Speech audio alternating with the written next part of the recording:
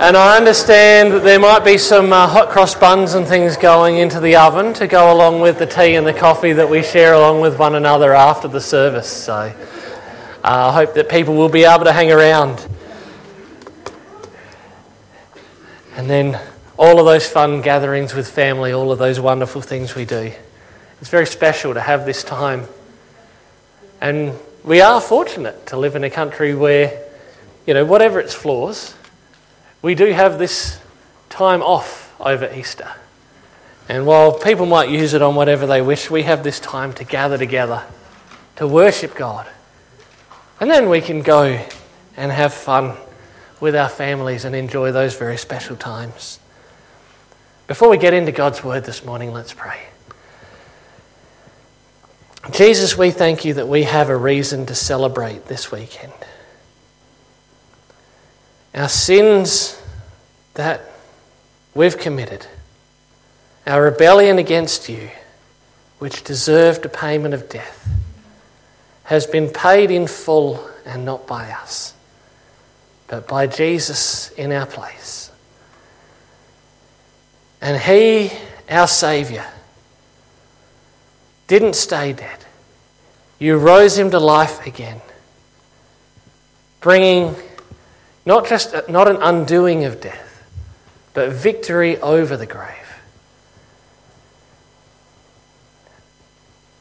We thank you that in Jesus we have a promise of life everlasting, a promise that you will be with us through all things in the meantime.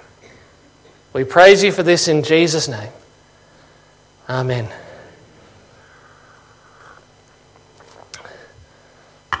Every year we gather on Easter Sunday. We hear about the women up before dawn, the stone rolled away from the tomb, the disciples running to go and see, the angels appearing to people, and then Jesus popping up here and there. And we do these things, we remember these things every year because it is the most important date in the year. It's the most important thing to remember. But the side effect of doing this every year is that it's easy to become all too familiar with the resurrection and to lose sight of how extraordinary it is. I mean, in a sense, it does make sense that so many people struggle to believe or don't believe in the resurrection. It is an extraordinary, incredible thing for somebody to come back from the dead. And not like, shocked with a defibrillator and we got their heart going again. But not brought back from death, but conquering death. Coming out the other side, still alive and never to die again. If that happened, that changes everything. It means the world has changed.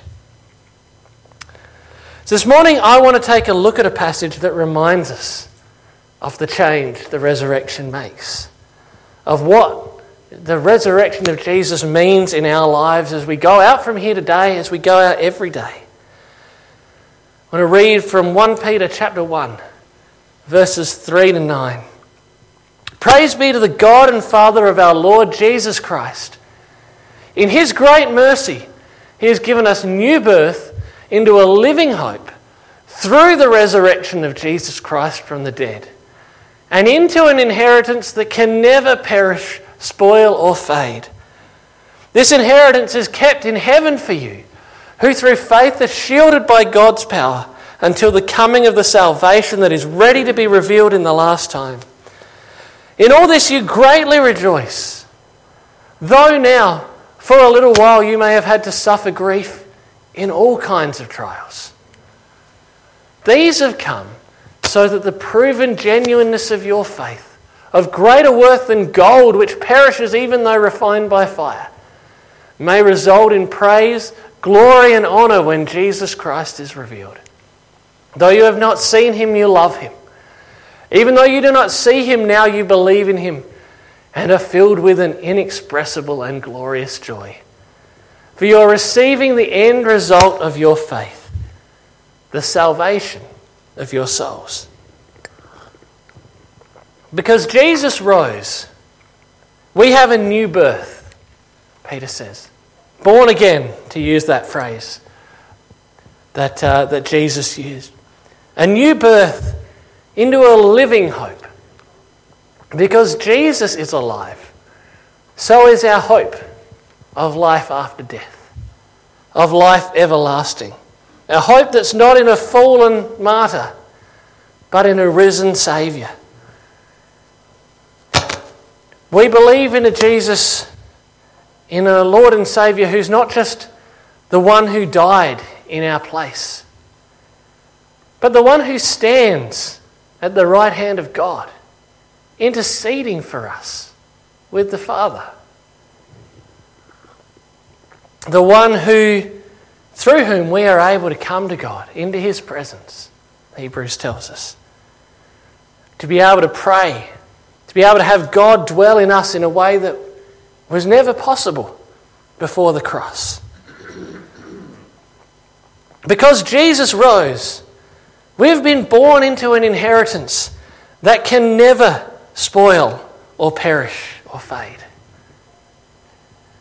I mean, we look at the world around us, everything can spoil and perish and fade. And the inheritances that we receive. I mean, how many people received, as an inheritance that fancy set of plates or cups that are in the cupboard and they can never be used because if they get used they might get damaged, and then that I won't ask for people to put their hands up. This inheritance is not like that inheritance. And even, he talks about gold, even gold that perishes, even though it's refined by fire. And I admit, I don't have lots of gold-clad furniture in my house or anything to know what that's like. But all of us know, even a coin, you can tell just by looking at it, a coin that was minted this year from a coin that was minted 10 years ago. Even some of the things that we think of as the most stable and long-lasting, it all perishes. It all fades. But we have an inheritance that will never perish or spoil or fade. We have something far better because Jesus rose from the grave. Because when He rose from the grave, He defeated death.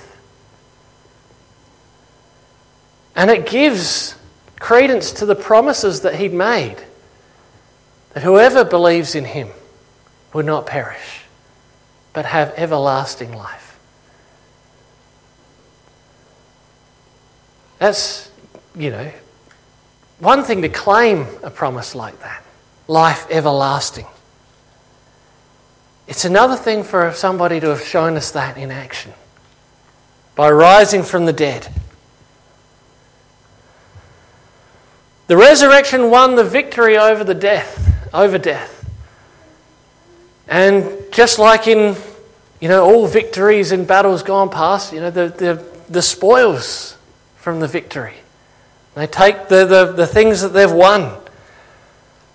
The spoils of Jesus' victory over death are now shared with us. Because of Jesus, we have a hope of everlasting life. We will get to be with God for all of eternity. We will get to see Him face to face. The curse of death, which is not just a natural part of life. It is not part of the good world that God created, but that is an enemy that has come in to destroy God's creation through sin. Death will be defeated, and we will see Him face to face. But the resurrection of Jesus is not just good news for that life. It also matters in this life. In this life where I don't get to see God face to face.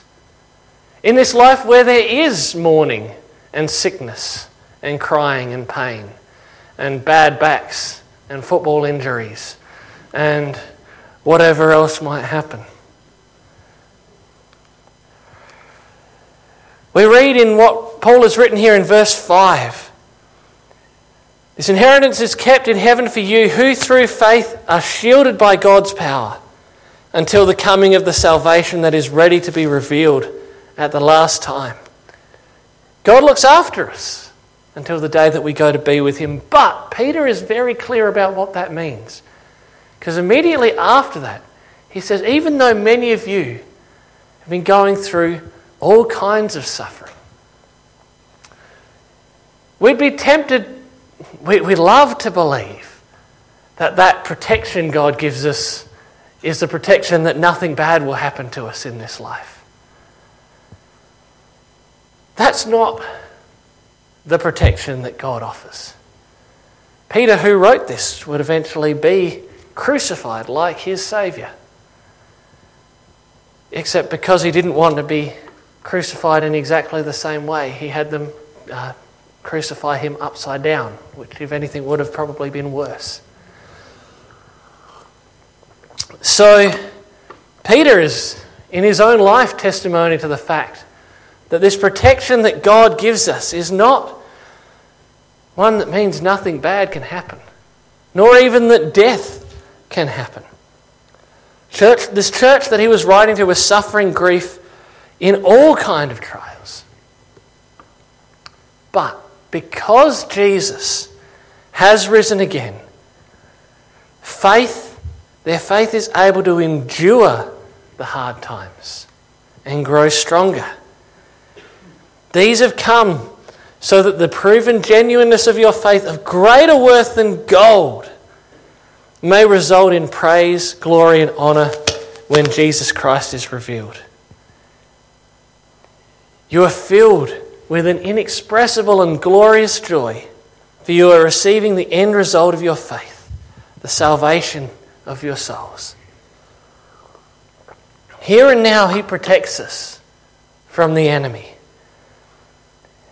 He holds on to us so that our salvation is something that we can be certain in, because it depends on what Jesus has done for us, not on what we do for him. Not to say that our actions aren't important, but that they are not what we put our hope in for eternal life. I'm not going to get into heaven because I preached enough sermons, or ran enough super clubs, or went along to enough Bible college classes, or attended enough Bible studies, or listened to enough Vision FM.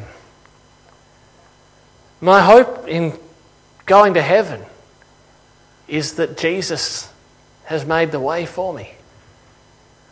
The only way I get to be in heaven is because I am counted with him, because I've put my trust in him. Faith enables us, the resurrection of Jesus enables us to have joy, even in suffering, because we believe in him. Now, what does that look like?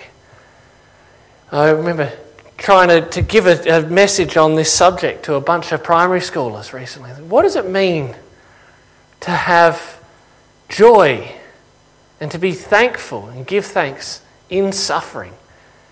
Does that mean if I'm sick and stuck at home in bed that I have to go, dear God, I'm so thankful that I'm sick and I'm having a wonderful time, and I just pray that everybody else will be sick too because it's such fun? Is that what it looks like to have joy in suffering, to be thankful in all circumstances? I should certainly hope not. But what we can say is this: God, I'm pretty sick right now and I feel pretty horrible and I'm not having much fun. And it just makes me thankful that there is a day where there will be no more sickness and all things will be made new. And I pray that you will help me, just give me strength to bear through right now. And just stay thankful that this will not last, but that one day it will be taken away and all things made new. That's the difference that the resurrection makes in our lives. That's the thing that enables us to say thank you, even in the hard times. Not necessarily because of the hard times, but because those hard times whet our appetite for the promises that He's made, for the world that is to come, for all things to be made new. And the resurrection of Jesus encourages us to live well. I made a point of saying that living well is not how we're saved, but it still is important that we live well. The resurrection of Jesus encourages us to want to live well. Peter says to the church following on from this, with minds that are alert and fully sober, set your hope on the grace to be brought to you when Jesus Christ is revealed at His coming. As obedient children, do not conform to the evil desires you had when you lived in ignorance. But just as He who called you is holy, so be holy in all you do. For it is written, be holy, because I am holy. We want to be holy, not because it's what's going to get us into heaven, but because we want to be like the one who loved us and who saved us. Because Jesus lives, we can set our hope fully on God's grace and not on what I've done. On the salvation that we will receive on that last day. And in that hope, we can trust that His way is the best way to live in the here and now. That He doesn't call us away from the things that are called sin because He wants to stop us from having fun, but because His way is what is best for us. And so we can resist being conformed to evil desires, but knowing that when we do fail and fall short, He who loves us and gave His life for us is faithful and true. And we can confess our sins and He will forgive us.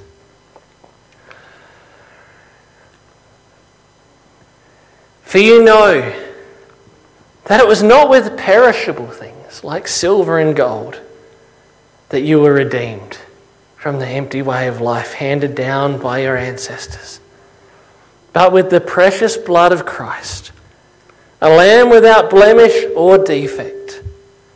He was chosen before the creation of the world, but was revealed in these last times for your sake. Through Him you believe in God who raised Him from the dead and glorified Him. And so your faith and hope are in God. For you've been born again not of perishable seed, but of imperishable, through the living and enduring Word of God. Because He's risen, we've been born again through the living and enduring Word. And so we, as He calls us to, can love one another deeply. Love one another deeply from the heart, as Jesus has loved us. So as we go into our Easter weekend, as we go into, well, what's left of it, all of the things that we have planned with our families, the resurrection of Jesus means that Jesus lives. And it means that He lives in us. And so not to earn His favour, not to earn salvation, but fully putting our trust in what Jesus has done for us in His death and resurrection. Let's show Jesus lives in us. Let's show His love and His goodness. Let's be encouraged and able to find that joy in all the hard things that we face. Let's set our hope fully on the grace to be given us when Jesus Christ is revealed. Let's pray. Jesus, we thank You for all that Your resurrection means for us. We thank You that You rose again, in part because that was we who love you, who gave your life for us, are overjoyed that you were raised to life again, that you continue to live, that you who did not deserve to die, but chose to die in our place, are now exalted to the highest place, and given all glory and honour and praise. And you deserve it all for the love that you've shown us, while we were still your enemies. But Lord, we thank you for the hope that we have because of your resurrection. We thank you that we look forward to a life eternal. And we pray that that knowledge, that hope will enable us to stand in those hard times and be thankful for that promise with a living hope that cannot be shaken. We pray that you will help us to be your hands and your feet, showing that you are alive and working in every place that your people work and live and spend their time. We thank you in Jesus' name. Amen. Jesus being alive makes all the difference, and that's what our hymn this morning is